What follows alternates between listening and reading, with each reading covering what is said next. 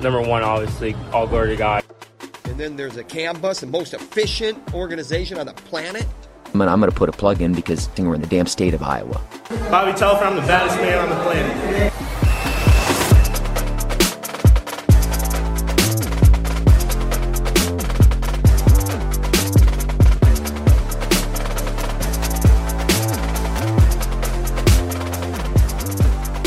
Hey, what's up? Hello, everybody. Welcome to In the Room, a wrestling podcast from the Des Moines Register. I'm Cody Goodwin, the Register's wrestling writer, and I'm glad you're here. Happy Wednesday, January 25th. Just a few days from the big duel out in State College, Pennsylvania. Number 1, Penn State. Number 2, Iowa. Going to be a banger out at the Bryce Jordan Center. And to discuss that duel and a few other things, brought back on Intermat's Big Ten correspondent, one of the Big Ten correspondents, Kevin Klonch, a Michigan man through and through. Kevin, how you doing, my man? I'm great, buddy. I appreciate the invitation to come back on here and talk some wrestling and Iowa Penn State coming up. So should be fun. Going to be a really fun duel. I got to admit, I'm a little tired of people asking me if Spencer's going to bump up to Russell RBY at 33. Yep. It's look, really fun hypothetical. Maybe we see it in their freestyle careers. I think RBY said yesterday during their availability that maybe they set up like a little pay-per-view thing after the season. I'm down to see the match. Mm-hmm. I'm just like 110% convinced we are not going to see it Friday. Yeah, no, there's I was recording the Blood Brown podcast yesterday with Tommy, and we were just saying, like, of course I want to see all the best wrestlers wrestle each other for my entertainment every day of the week, right? Like, that would be awesome. But it's not realistic. If you're Spencer, I'm sure he's wrestling like a guy who's out there to prove a point, and it's that he's a monster, but also to, like, finish wrestling in college and get to the things that he's been wanting to get to for the last 4, 5, 6 years, right? I mean, we haven't seen him wrestle internationally in a long time. That's what he wants to be doing now, So there's no the risk versus reward factor is just like, it doesn't compute, doesn't make sense.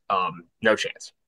On a number of different levels too, right? And we'll get into this when we really kind of break down the Iowa Penn State duel coming up. Iowa needs 6 from Spencer, and I'm not sure he gets 6 against RBY.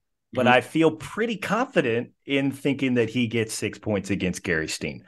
So just that sort of dynamic as well, in addition to is like, it would be a blast, but just like, I don't know, every other reason says no. So what leads you to believe he can just pin Gary Steen? Is it because he's pinned everybody else? I don't know. I shouldn't. Well, there's that, but then also, Gary Steen's pretty red hot coming off an overtime win over Tristan Lujan. So we probably should not discount Gary Steen's upward trajectory, at least based on the most recent result. So exactly. No disrespect to Gary Steen, but Spencer might come in a little peeved. If we say anything other than that, he's probably going to score 6 points. So what I was hoping to do today.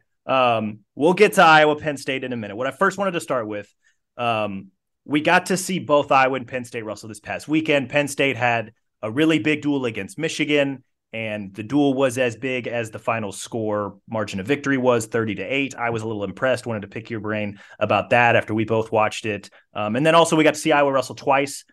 We got to see them close to their best against a very good Nebraska team. They thumped them pretty good last Friday. And then we got to see just how slim the margin for error is, I think, against some of the better teams in a 19-18 criteria win over Wisconsin on Sunday that left many casual Hawkeye fans reeling. But let's start with this Penn State-Michigan duel. Penn State comes away 30-8 winners. Michigan wins, I believe, 2 matches, if I remember right. Heavyweight. Yeah. Right. So, and those are the bookends. Those are the only matches that really matter, like the start and the finish. And that's fine. That's all we needed.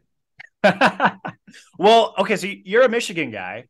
How Yes. did you feel? How'd you feel about this? Like, let's start there. 30-8. I know Michigan has a good team. I think the more that the season starts to reveal itself, the hierarchy is Penn State, a little bit of a gap, Iowa, a little bit of a gap, and then everybody else. And Michigan kind of falls into that everybody else category where I think they'll be in the trophy mix, just maybe not quite the same tier as Iowa, Penn State right now. Things could change, right? We still got 2 months till March, but Would you think about the performance overall, the duel, the results? The tough part, I mean, the 157 and 165, like you got to get those wins. That was tough for me. I mean, Willowan, big fan of his, but he's going to lose those matches if he keeps them that close, right? He's going to have to. We're talking about risk versus reward. He's going to have to take more risks in those matches to get takedowns, early on, and he's done a good job controlling center of the mat. Obviously, he's great defensively, but he's going to need to open it up a bit more and score some more points to really separate himself and get to the goals that he has in mind, which I'm sure are a national championship. But wrestling that close and keeping it that close is not going to work. Cam, I'm sure I talked to Bormet a couple days ago, and he didn't say it specifically, but just kind of referenced like, hey, there's a couple of those matches where we needed to put together a quick hard ride, and then you win the match, right? I mean, there was 10-12 seconds left when Facundo got out. The other thing that's tough with Facundo is obviously he's a Michigan guy. He's from Davidson. Obviously we got Cam Amin there, and he's excellent, 2-time All-American in the 2 opportunities he's had. But would have liked to have kept him within the state instead of headed over to Pennsylvania. But that was tough. I mean, in general, though, like Cole Matton, good attacks. If he can finish some of those attacks, maybe he gets that win against a really tough guy in Bo.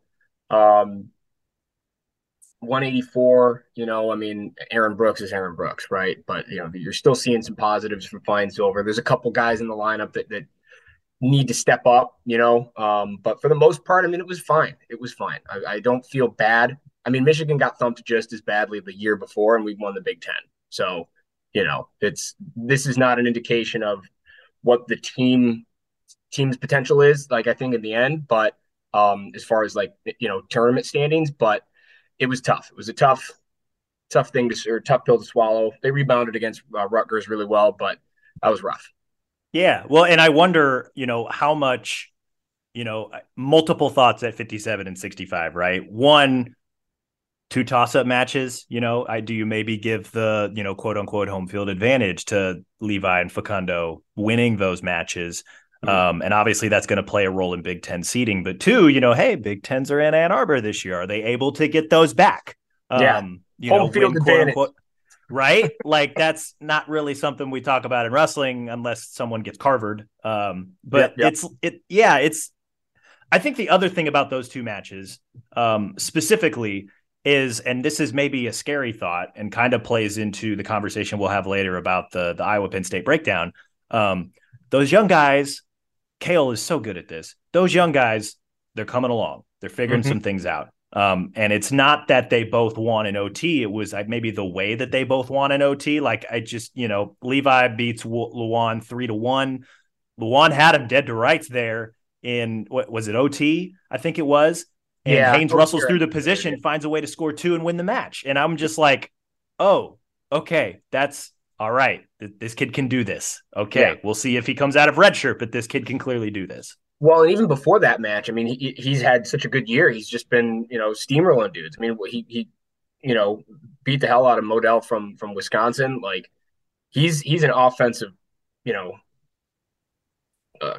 So he's going to be awesome to watch. And then, Facundo's kind of the opposite, right? Like, he's so good defensively. He's so long and lanky. Like, he can just get out of crazy situations, and he's so good with his positioning too. He's going to find a way to win those matches too. So it's both those guys are really good. It will be interesting to see, because my understanding is if they throw Levi out against Iowa, like his red shirt's gone. Yeah, he is at his capacity. So if he wants to maintain the red shirt, he can't wrestle the rest of the year. And they did list Barraclough on the probables, so I imagine both guys will weigh in. Levi's going, right? Like that's like I definitely think. I mean, I think, and we're going to get into this obviously a little bit later, but I think it depends on how 141 goes. I think it depends on how 149 goes. If those matches go Penn State's way, maybe they throw Barraclough out there. If not, who knows? But that's totally fair. I'm of the belief that Levi's probably, I mean, he's like you mentioned, like it's not just the Luan win. It's he pummeled Garrett Modell. He's got a win over Barraclough. He pinned Corbin Munson from Central Michigan. I hate to pick on your Michigan guys, but like he's pretty good. Yeah. and he beat Jason Kreiser from Iowa State. He beat, he's got good wins. He's got good wins, which leads me to believe that he'd be the guy. The other thing about Facundo, same thing, man. Like, I know that they had that like weird sequence where, Amin got 2, but they didn't give him 2. And then Facundo wrestled all the way through the position, ended up scoring 2 on the edge. And then, Challenge brings it all back, but Facundo still stood up, escaped, got out of that situation and found a way to win the match. Like that's a big between the ears thing. And especially for a kid like him in a program like that, in a position that he's in, like scary, right? Like kind of scary. Yeah. He's the real deal. I mean, he was, I think he was either the top recruit in the country or one of the top 5s, like regardless of weight class. And, he's putting it together. When his offense gets a little bit more scary, like I don't know what people are gonna do. Right. He looks like David Taylor too. Like, right, just wide back, long arms, long legs. Like he's got that same sort of build. Yeah, and he's a guy that could, probably stand to grow into, 74 after Star leaves, for example, or maybe after AB leaves and Star grows into 84. Or I'm not sure exactly where their lineup eligibility stands, but I think those were I know you mentioned like, hey, you got the bookends. Maybe this is just from my outsider point of view. If I'm Michigan, I wanted those 2 matches too, and it's a bummer that you didn't get them. But, how much different does, let's do quick math here, 24 to, what's that, Matt? 24-14? That probably sounds a heck of a lot better than 30-8, right? No, for sure. And then even just, the simpler math, right? Like, taking 4 of the 10 matches would have been nice, Now, again, those are toss-ups. It was the duel. Anything could happen, come Big Tens and NCAAs. I think, it's safe to assume that, especially if Levi is the guy, that all those guys are going to be there in March. But we'll see. We will see how it goes. And again, if you're Michigan, sometimes a kick in the teeth is helpful to, kind of remind you where you're at and where you need to be. 100%. Final question for you on this Penn State conversation. What's impressed you the most, or what's been your biggest takeaway about the Nittany Lions so far this season? Just their upper weights, man. I mean, that's the crazy thing with them is like they're so good. I mean, like that's like thing to say, but like 131 through heavyweight, like they have guys who are national title contenders. Like, it's crazy to say, like maybe not 165 and maybe not 157, but 133, 141, Van Ness is really good, man. Van Ness is really good. And if Yanni wasn't there, if it was a more open weight class, I'd be as bold as to say, hey, that guy could go out there and surprise some people in March. But literally like 174 through heavyweight, those are national title contenders. They could have 5 or 6 this year. Like that's ridiculous. A little bit, yeah. And, you look at, Shane Van Ness, 49. I would call 49 super top heavy, but like I've not seen anything from Shane Van Ness that says you can't compete with those guys, Crazy about how top heavy it is. Everyone's lost. Right. Yeah, there was a while where Yanni was ranked number 1 with an 0-1 record. Right. Like just it's wild. It's going to be an insane year. I mean, again, we expect Yanni to get it done and but even so, I mean, like I can't even remember. It probably was one of those years with, Zane and Nolf and Nickel and those guys where you have, again, 5 national champions or whatever. But like, that's ridiculous, man. They just keep reloading. They keep throwing these guys back in the lineup. They're just so consistent. I listened to Tom's interview just a little bit ago before getting on with you here. And, he was just talking about, consistency from his guys and health from his guys. Like those are the 2 main things they're working on day to day.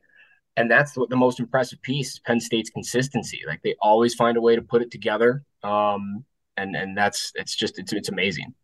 It's almost like it's like a cycle, right? Because they had 5 champs last year. They've got those, 4 of the 5 are back. You'd throw in Kirk Fleet as a title contender this year. Like not only are they title contenders, but like those guys score a crap ton of points, right? Mm-hmm. And so because he's kind of got that in the bank, he can bring Bo Bartlett along. He can bring Shane Van Ness along. They can bring Levi Haynes and Alex Facundo along. And it's like, okay, like once those guys leave, then you guys take over and do that. And then he brings the next set along. And it's just a never ending cycle where they just always have 4 or 5 dudes. And then they're coaching up the next group of dudes to then be the dudes. And then it's just, they just go back and forth. And it's insanely impressive. And it's just like, it's like, is anybody going to have a chance? Like, yeah, I would like that. It's like when Larry Bird walked in, one of my favorite Larry Bird stories. He walked into the first 3-point contest and he walked into the locker room and was like, all right, which one of you guys is coming in second? You know, something to that effect. So it's just like, that's kind of how it looked this year. It's nuts. And it's only becoming more true as the season goes along. It's the Casey Cunningham effect. He gets all the credit. Which is crazy because I was looking at the he's like strictly an assistant coach because the associate head coach technically is Cody Sanderson. Yeah. So it's like I don't know, man. Like it's a train that I don't want to step in front of. But the tracks find a way to get in front of you and they just pull you over. Is there a train you're excited to get in front of? Like toy trains, maybe just because I can stop them with my foot. Yeah. I feel like a giant. Yeah, like I'm not going to call a D1 wrestling program a toy train, but I don't know, man. They're impressive. I'm excited to really kind of dig in and watch them up close. I try to watch all their duels. Shout out to Big Ten Plus and the Big Ten Network, for airing as much as they can.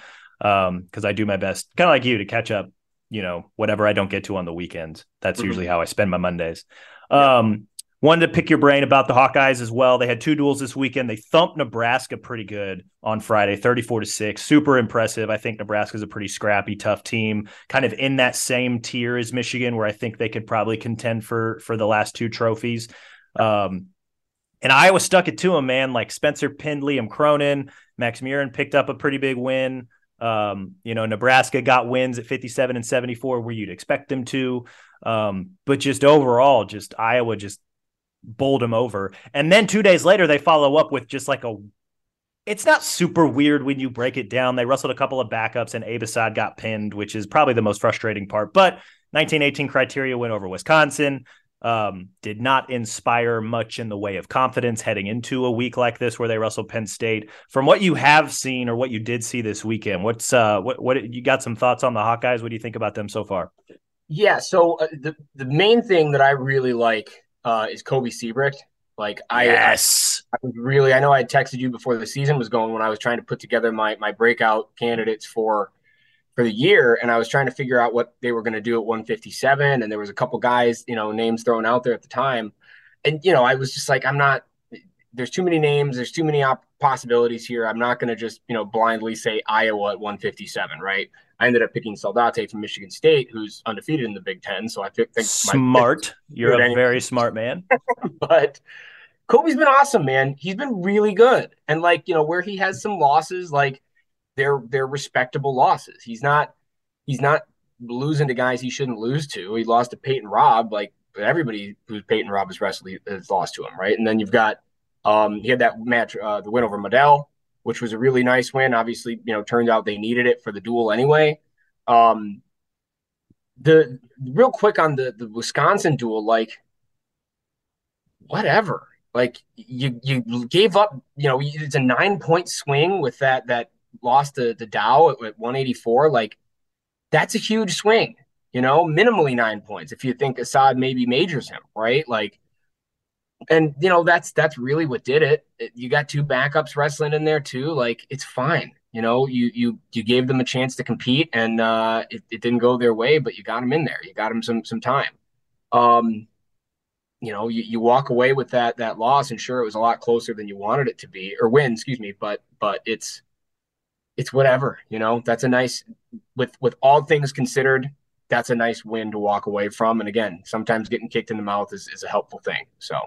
No, I agree with you there. I think some of the smaller things from that duel specifically, I think you want to see a little bit more offense from Brody Teske. He's a guy that's going to give you the workman like 4-0, 5-2, 6-2 win like that. And I think his offense will come a little bit more as he gets more reps. He's only wrestled 4 times this season. tough assignment coming up on Friday. But like, he's a guy that, when he was at UNI, he generated a lot of points. And he's a guy that needs to find a rhythm. Real Woods is the third period slowdown thing, something to monitor because we've seen it quite a bit. I mean, this is really picking nits here, but like 9-2 win, if he gets on his horse and scores bonus point there, it doesn't come down to criteria, right? So you could make that argument. No, I love that you brought up Kobe Siebrecht. It's a very fun experience watching him wrestle because he is insanely confident in his offense. And we've seen that with the big throw against Kreischer, the slide by against Chumley, he didn't score, but he came out, and if that man had a kitchen sink in his singlet, he'd have thrown it at Peyton Robb because within the first 10 seconds, he's lock up inside trip. Let's see if we can get this guy on his butt real quick. Yeah. And then off the restart, he got back on another shot. He ended up losing that match, but like the guy's got offense. He can score. Little bit too much of a leg passer defensively for my taste. I know I've said that before. I'm gonna keep saying it, but it works for him. So he's the D1 wrestler here. I'm not. That's the thing with him that I like. I mean, obviously you mentioned the confidence piece, but like this is almost like going back to Will Lewan real quick. Like for how good a scrambler Lewan is too, it's like maybe then force some scrambles, right? Like Siebrecht's that same guy, except like he's forcing the scrambles. If you think you're the better wrestler, force the situations. And, see who's going to come out on top. If you think you're going to come out on top 60, 70% of the time, then just keep doing it. Eventually the match is going to add up in your favor. He's not afraid to, I think he feels most comfortable offensively out of an underhook, but, he's shown that he's got a slide by. He's shown that he can drop out of the underhook into a head inside single. He's shown that he's got a high crotch. Like we're seeing a little bit more offensive versatility from him, which is what you're going to need if you're going to want to actually contend in the Big Ten at 157, because it's a very wide open weight. There's a lot of really good wrestlers there. So it's been really fun watching him. He's an Iowa native. He grew up right up the road in Lisbon, Iowa. Very kind of under the radar recruit. I know as a senior in high school, he pummeled Wyatt Henson pretty good, but just very hot and cold. And so it's been really fun to kind of watch his consistency, really blossom a little bit over the last, couple years that he's been in the lineup. Any other Hawkeye thoughts? Just generally from what you've seen from them so far? It just goes back to what Tom was saying, health and consistency, right? I mean, you mentioned Kobe, but I want to see Warner getting back out there. I want to see, how Brands looks. Obviously he had the car accident, I think it was, that kind of slowed the start to his season. So that's what I want to see. We'll see what they throw out there this Friday.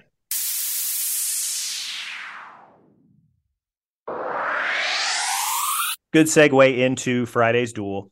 Duel of the year? Question mark.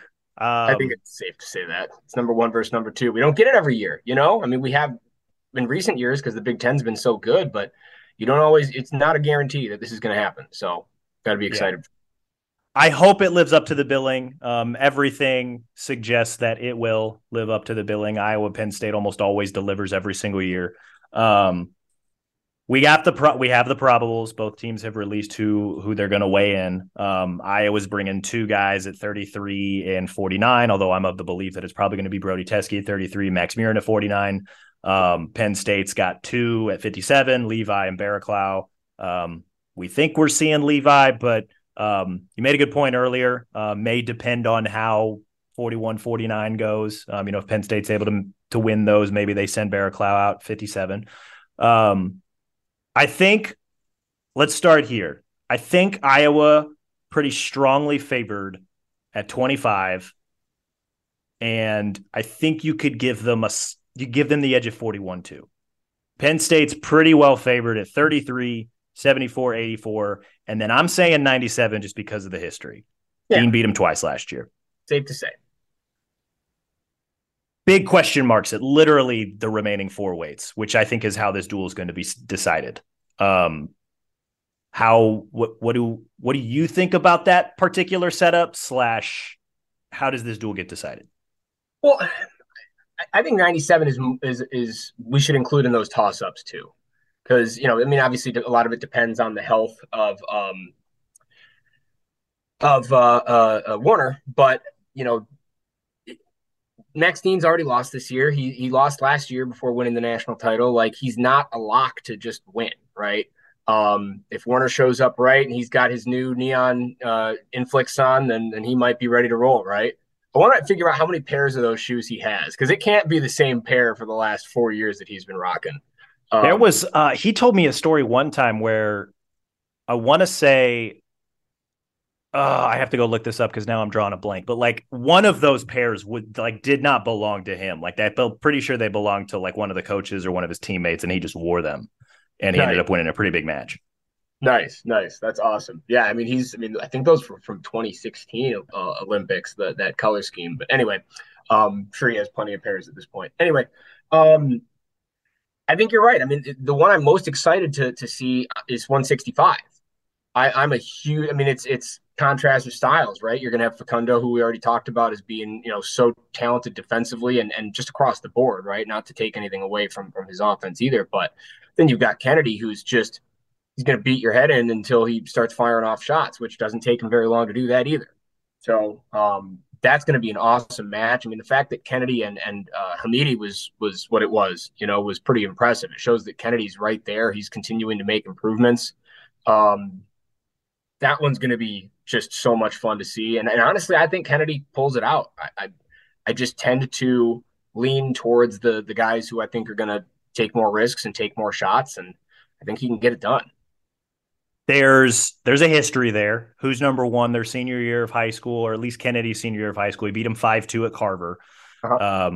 Two tremendous finishes, if I remember that match correctly. The thing I want to see from Kennedy is this is another kind of rangy 65-pounder. And his two losses this year and the guys that he has struggled to wrestle against are kind of those lanky, rangy 65-pounders. David Carr, Dean Hamidi, Facundo, I think, falls into that mix, even though he's got that win over him. Also, like you mentioned, defensively, when it comes to these bigger matches, whether it's Murin against Gomez or Pinheiro or Yaya, or Kennedy against Carr or Hamidi, or just some of these bigger matches, Nelson Brands against Labriola, he was in on a couple shots.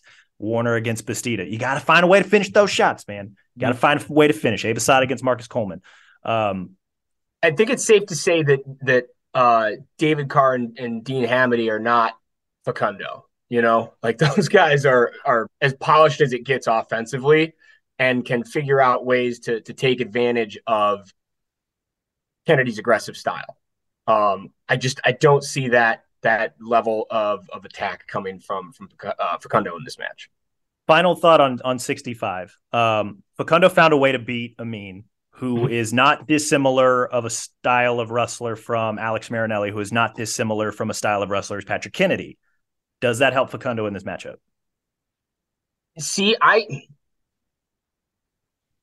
what this is going to sound like blasphemy. I don't think Cam Amin is quite the same offensive wrestler as Kennedy or Marinelli. I mean, those guys were going to move forward and beat up your head to fire off shots.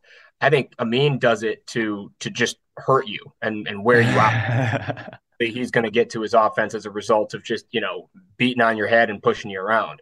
So I guess I mean more like that's a fair point. But like if you look at all three wrestlers, like they hold very similar stances on the mat. They stalk very similarly. Just the style, like, yes, Kennedy probably has a little bit more offensive versatility compared to Cam Amin, but like just knowing what that particular wrestler feels like, before you get to the offense there, I wonder how much that helps Facundo. It might. I think at this level, there's only so many different moves in wrestling, right? Like, he's going to run into other guys that are going to be physical like those guys too.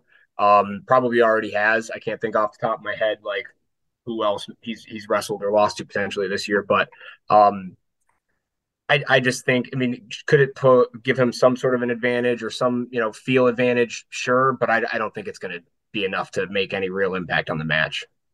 That's fair. I don't know. That thought was in my head. Just they all look similar. I know they all have different types of offense and attacks that they go to. And similarly different, defensive tactics and whatnot. Like Kennedy's best defense is his offense because he just constantly comes forward for the 7 minutes. So I wasn't sure just how much, maybe I'm just trying to big brain that and it's not a thing that actually exists.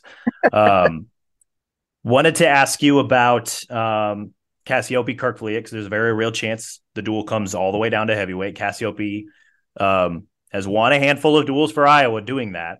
Kerkvliet got him in November in a match that didn't count but did count because we all saw it. First time I believe he's beaten them since they've been collegiate wrestlers. Cassioppi was previously 4-0, if I remember right, at least 3-0. What do you, and this I'm asking you to reach back here because this is great podcasting. What do you feel like Kerkvliet did differently, or what is he doing differently that allowed him to win that one?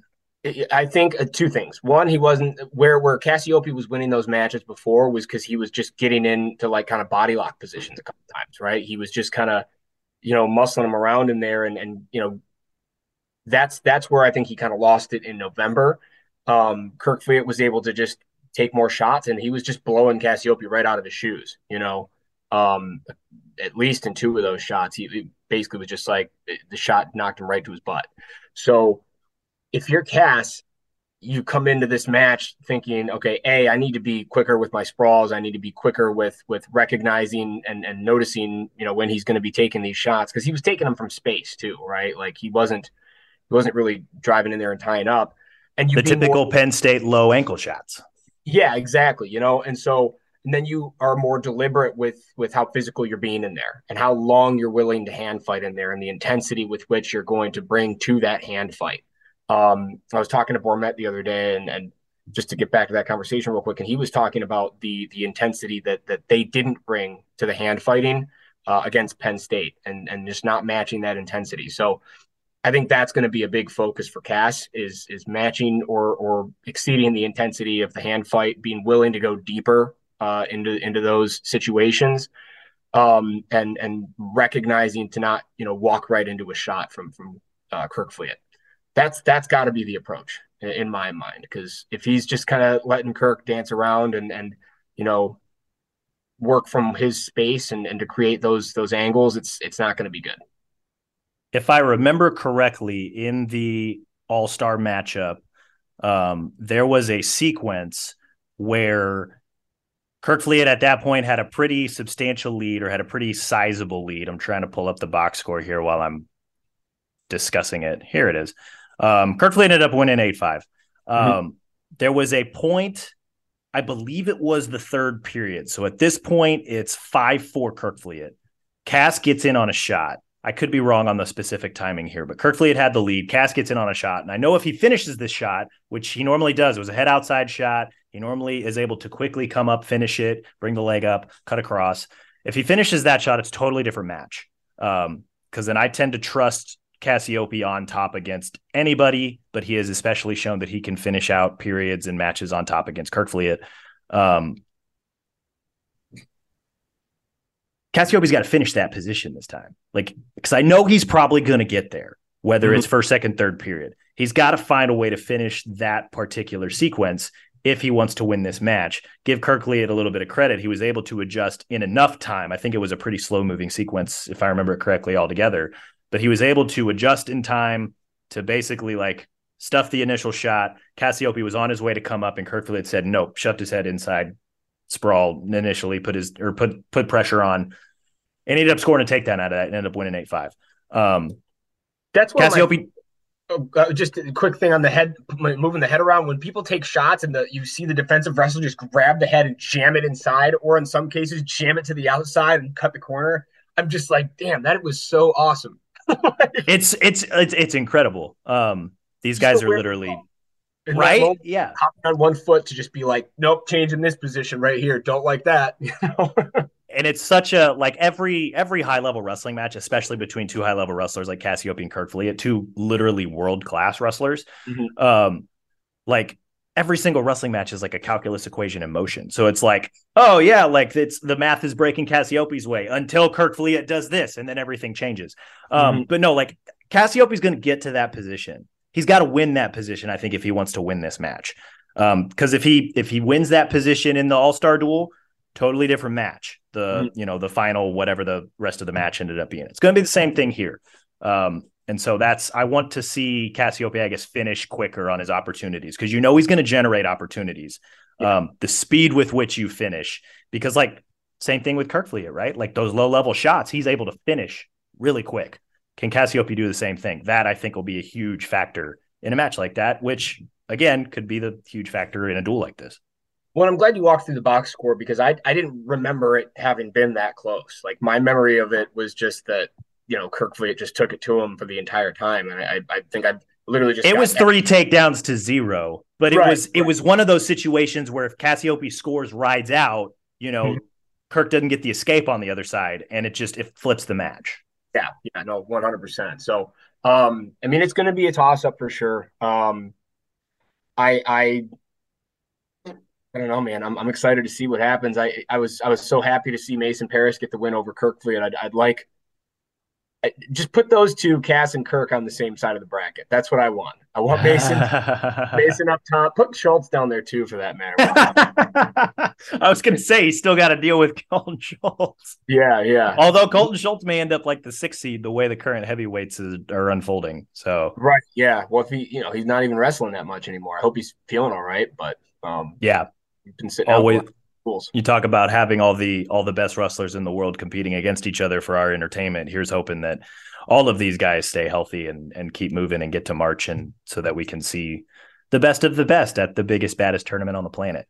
One final thing, wanted to ask you about this Iowa Penn State duel. I guess 2 final things, because I'm going to ask you for a prediction. But what is the path, do you think? Because I have my own thoughts, but what do you think the path is for Iowa to win this duel? You can't give up bonus points. I mean, that's the biggest thing. You can't give up bonus points, and you have to get them from Spencer. You have to get the bookends. You have to get the heavyweight match. You have to get 6 from Spencer, and those toss-up matches. I mean, they have to come through for that. They have to get a nice win out of Real Woods. If he can even get bonus points, which is a really hard thing to do against a guy like Bartlett, but looking to capitalize on any chance to put a guy to his back and just get those extra points. If let's say they get pins at 125. Let's say they get somehow fall into a pin at 157. Right. I think Kobe's certainly capable, especially if he wrestles a guy like Barraclaw. Kobe's dynamic, man. He could. I'm not saying I'm expecting it or predicting it, but I'm just saying that's a guy who you can throw out there and think like he can get him, right? Again, no, I don't want this to be Will Lewan slander, but I wouldn't say the same thing about Will Lewan, right? But Kobe is a guy that can do that, and so if you can get bonus points in some unexpected places, and get some of those toss-up matches, that's it. That'll do it. You got to win at 197. You got to win at 165. You got to win at 157. You got to win at 41 and 25, and that would do it. And keep the bonus points from getting scored at 74, 84, and any of those other weights, 49. And again, Iowa can win 149, so who knows? I'm of the belief that it looks like this: 6 from Spencer at 25. Mm-hmm. RBY, I think, will beat Brody Teske. I don't know that he'll score bonus points. They are extremely familiar with each other, and it's incredibly hard to score bonus points on Brody Teske. So 6-3, Iowa after 33. Real Wood's got to take care of business against Bo Bartlett. I don't know that he'll score bonus on Bo, but a win makes it 9-3. 49, 57, 65. Iowa probably needs 2 of those 3. And if they do that, that gets them, in theory, okay, so let's give them 49 and 65. So that's 12-3, 12-6, 15-6. I'm giving Penn State 74, 84, 97 until proven otherwise. Mm-hmm. So is that 15-15 going into heavy, and that gives Cass a shot. If they win all 3 of those, you're looking at an 18-12 lead going into heavyweight, and Iowa could absolutely win the duel. But that's, I think, between 49, 57, 65. That is, assuming Spencer and Real take care of business, that's the stretch. Iowa needs 2 of 3. You're sitting there writing it down, thinking about it. Yeah, no, I mean, like, we talked home field advantage earlier. It might come into play, right? If Iowa loses this duel, it's because they figured out ways to win at 149. Van Ness is really good. Van Ness is really, really good. And what makes that match so intriguing is Max has looked incredible this season. I know he's lost to Yaya. I know he lost to Gomez. I know he's lost to Pinheiro, but the dude's like 14-3 with 9 bonus wins, which is he's incredible. He looks great this year. Again, those are reasonable losses, right? Those are ones where you would have, I mean, maybe not Pinheiro, but he's looked really good this year, right? Like, right. And he's got previous wins over Yaya. And I think if you rustle him and Pinheiro 10 times, it goes 5-5. Yeah. Gomez is a little bit of a different animal. Even then, I thought he wrestled okay. I don't think that's a bad loss to take. No, for sure.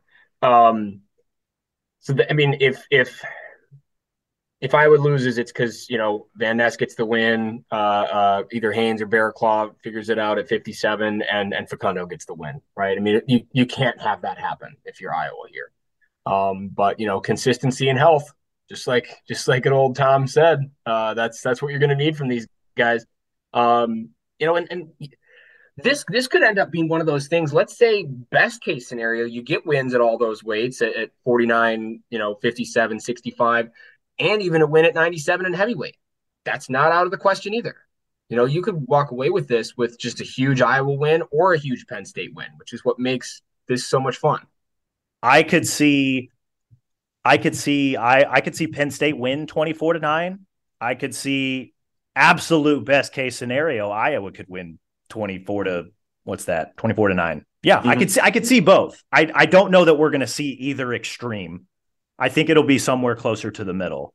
Mm-hmm. But yeah, I think that's the beauty of this particular dual meet, and especially that 49, 57, 65 stretch. That's gonna dictate a lot of this duel. Not, I'm not saying Nelson and Abe can't compete with Star and AB, but that's tall mountains to climb. So, mm-hmm. And like you mentioned, those guys cannot give up bonus there. I don't believe they will. But you can't. Like, that is priority number one. You got to hold position well, and you cannot give up bonus points there. And Star and AB are more than capable of scoring bonus. And that's what we talked about at the very beginning of this, right? Is just how, like you said, capable those guys are and how consistently they're going out there to score big points. All right. That what we just said Iowa needs to do is the exact same thing I'm sure, Kale and company are telling their horses, right? Like, you guys need to go out there and you guys need to put on a show for these guys. And I mean, RBY too. I mean, that guy's, certainly capable of getting bonus points or even a pin. Not again, no disrespect to Teskey or anybody at Iowa there, but when he really puts it together and gets on his horse, he's ready to go, man. So yeah, guy's 9-0 with 8 bonus wins. The only guy he did not bonus was Dylan Ragusin. Shout out Michigan. Yeah, what up? That's kind of how I see it. I'm not sure if you had any final thoughts. I guess the one final thought here before I cede the floor to you. I know I keep saying Dean's probably the favorite because he beat Warner twice last year, but I do want to make sure that people remember two things. One, Warner routinely is a guy that more often than not always, but more often than not comes through when Iowa needs a big win at 97, if Iowa needs a big win at 97. And two, I think it was his redshirt freshman year. He beat a really good Willie Miklas in that wild Iowa State duel at Carver where Gomez almost pinned DeSanto to win the duel. And Warner rolled his ankle pretty gnarly in that match and still found a way to knock off a 4-time NCAA All-American. So the guy in a big duel like this is probably going to bring his best, whatever that looks like, because of what he's dealing with. But I just wanted to make sure that was – I know I'm picking Dean. I know I picked Dean at almost every turn, but I know Warner's going to bring his stuff. If anything, Patrick Warner I feel like for his entire Iowa career, just taking crap. He placed 7th, but why didn't he place 1st? He made the finals finally. Thanks, Patrick. I don't even listen to the Jacob Warner slander anymore. Because the guy has showed up.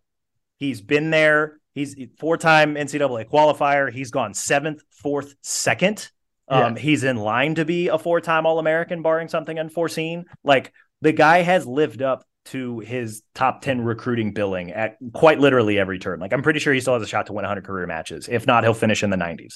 Like, I don't like when people boo-hoo Warner. I'm like, he made the NCAA finals. He's absolved from that. Sorry. Like, you need to stop. And 197 has been so good for the last several years too, right? So like he's been up there with some of the better guys. And then I was such a big fan. I don't remember what football game it was. I think it was this spring, where he was there like shirtless and Max Mirren was on his shoulders. And they were wearing jorts. Yeah, I was like, dude, I would love to hang out with Patrick Warner. I don't need any more convincing. I'm sure he's a great hang. He's a good dude. Him and I talk fantasy football every preseason, because they have like a 12-team fantasy football league. And so like they're always like tweeting at each other back and forth or talking trash on Instagram. And so I'm like, give me the insight, like who you pick in, who you draft in, what are the shrewd moves here. He's a fun dude. He's absolutely a fun dude. Go pretty high in that draft. Oh yeah, absolutely. I'm pretty sure somebody probably had CJ Beathard on their bench, even though the guy took like 6 snaps total this year. So they're Iowa guys through and through. Noah Fant goes in the 3rd round. Just all the Iowa tight ends. Yeah. Okay. Last. Well, unless there's any other Iowa thoughts before I ask you for a prediction? I don't really have any more Iowa thoughts. Honestly, walking through this a little bit more granularly and specifically, it's going to be closer than I thought. I just quick glance at it, I was like, yeah, those upper weights for Penn State going to be really, really hard to overcome. But now I'm walking through it and I'm like, damn, they could get this done. So yeah, let me do my quick math here while I put the official prediction down. I will. So while you're doing that, here is my thought. I think Penn State gets it done. I think it comes all the way down to the last match. I think Kirk Fleet tops Cass and Penn State wins the duel 18-15.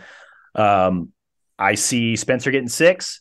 I see Iowa getting 2 out of the 3 from 49 to 65. I see Star, AB, and Dean holding serve. And I see Cassiope and Kirk Fleet duking it out in a winner-take-all epic heavyweight match that I think Kirk Fleet wins on Friday night, and they win the duel 18-15. Chalk it up to I also have Levi beating Kobe. Chalk that up to home field advantage, I suppose. But I think it's going to be an epic duel. There's definitely a path here for Iowa if they bring their A game. If they bring the A team, for one, and the A team brings their A game, absolutely a path here. I see Penn State winning, I guess 6 out of 10, and just edging them out barely. I'm giving bonus points to the guys, the big guys, right? I think RBI can get 4. I think Starachi can get 4. I think Brooks can get 4. Okay. I think Kirk wins, just because again, it's hard to get that memory of that match out of my mind. But I think you're going to get 6 from Spencer. I think you're going to get 3 from Woods. I think you're going to get 3 from Mirren. And then I'm just going to go ahead and pick Seabrook and Kennedy to win. And I think Warner wins. I think that's a big match. I think that's almost more important than heavyweight. So, with that math here, 4, 8, 12, 15, 6, 9, 12, 15. Yeah, I've got 21, 13, 15, something like that. Yeah, 21-15, Iowa. Wow. Okay. I just think that if you win those toss-up matches, which could happen, and that's the other thing is I don't know that they're going to pull the redshirt Levi. Again, it depends on what the score looks like going into that match. I think is going to be a big deciding factor. But even if you do, I think that Warner getting the win would do it. It would be 18-18 actually with this. Yeah. So you've got Now I'm trying to read the math here. 6, 6'4", 9'4". Here's what needs to happen. Let's say 12, 15, 18, 4, 18, 12. No, 18, 8, 18, 12. Dude, you got Iowa winning by a lot. So you have them sweeping 49 through 21-15 would be that. Now, let's say, it's RBY does get 4. All right. And then you have Iowa win 41, and Iowa would be up 12-4 going into 157, and then they pull Levi's red shirt. Then maybe Levi does win that match. All right. And then you get 3 more points. Then it's just keeping Starachi and AB from getting a major decision. And then the rest of what I said still happens. Patrick Kennedy gets a win. Warner gets a win. Kirkfleet gets a win. Then Iowa still wins 18-17. All right. Okay. I'm impressed. And the fun part about this duel is that, like, my possibility, your possibility, both extremes, all entirely possible. 100%. And like that is what I think the beauty of this dual meet is. It's the beauty of number 1 and number 2. We'll discuss come tournament time how different the dynamic is probably going to be, but for now it's dual meet time, and I'm excited, man. I'm really excited. You got like a special setup, like the Blood Round crew gets together and watches all these big duels, or do you guys just watch them individually? We usually just watch them individually. It's tough, and especially because, like, this Friday I'm going to be at my son's dual meet, so I'm going to miss Michigan and Ohio State. So I don't know. Duel. Do you guys call it the duel? No, but that would be cool. I mean, I know you refer to it as the game, but like, yeah, I don't know if it's like the duel and everything else. Yeah, no, I think I will start doing that now. But no, I mean, that's I'm going to try to stay off Twitter, I think, so I don't get it ruined. And then by the time I get home, good luck with that. Yeah, I know, man. It's going to be tough. It's going to be really tough. But at least I'll be coaching. So I won't be looking at Twitter while I'm coaching. So all of this, like, I'm going to be catching up with, right? Like, I'll probably get home, put the kids to bed, start that duel, and then kind of try to catch up slowly into wherever we're at that time with Penn State and Iowa. But man, yeah, it's gonna be one hell. I know Tommy's already, like, he was saying, he's like, I already told the family, like, don't bother me Friday night. So yeah, it's gonna be such a great weekend of wrestling, man. And then we're going down Saturday. I'm going down and I'll be at the Michigan Maryland duel. So checking that out. Oh, that'll be a fun one. That'll be really cool. Yeah, I like what Maryland's been doing this year. Obviously, they got wins over Oklahoma and Pitt and stuff like that. So they're putting it together. I mean, they're still on paper not favored to beat Michigan here, but they'll have some good matches, so it should be fun. And they've got some fun wrestlers too, right? Like the Miller brothers, Jackson Smith. Like they're doing some fun things. Clemson's doing a good job there, and clearly there's a foundation there that they could be a really fun team to watch moving forward. Oh, all of their good guys are young. And then they've got a couple other guys coming into the lineup. Braxton Brown at 125 has been awesome. So him versus Medley or McHenry, whoever they throw out there is going to be a good one. Yeah, it's going to be a fun duel, man. I'm super pumped. Yeah, here in Iowa, we've got Oklahoma and Oklahoma State are coming up to wrestle Iowa State and UNI. So we got duels Friday, Saturday, Sunday. So I was teasing Dresser earlier this week. I was like, hey, I'm going to be in Ames on Friday, but like mentally I'm going to be in State College. So no funny business against the Sooners. Cause I'm going to be watching that duel. Yeah. 100%. Yeah. That'll be awesome. Well, and then even after that, Michigan's got Oklahoma State at the about at the ballpark. Yeah. That's in a week, right? Next Friday. Yeah. They've got one hell of a stretch that they're going to be going through as well. So good times. That'll be awesome. All the college wrestling coming literally right at our faces. Going to be a blast. Claunch, I appreciate you coming on today, man. That's all we've got today, guys. Appreciate everybody tuning in.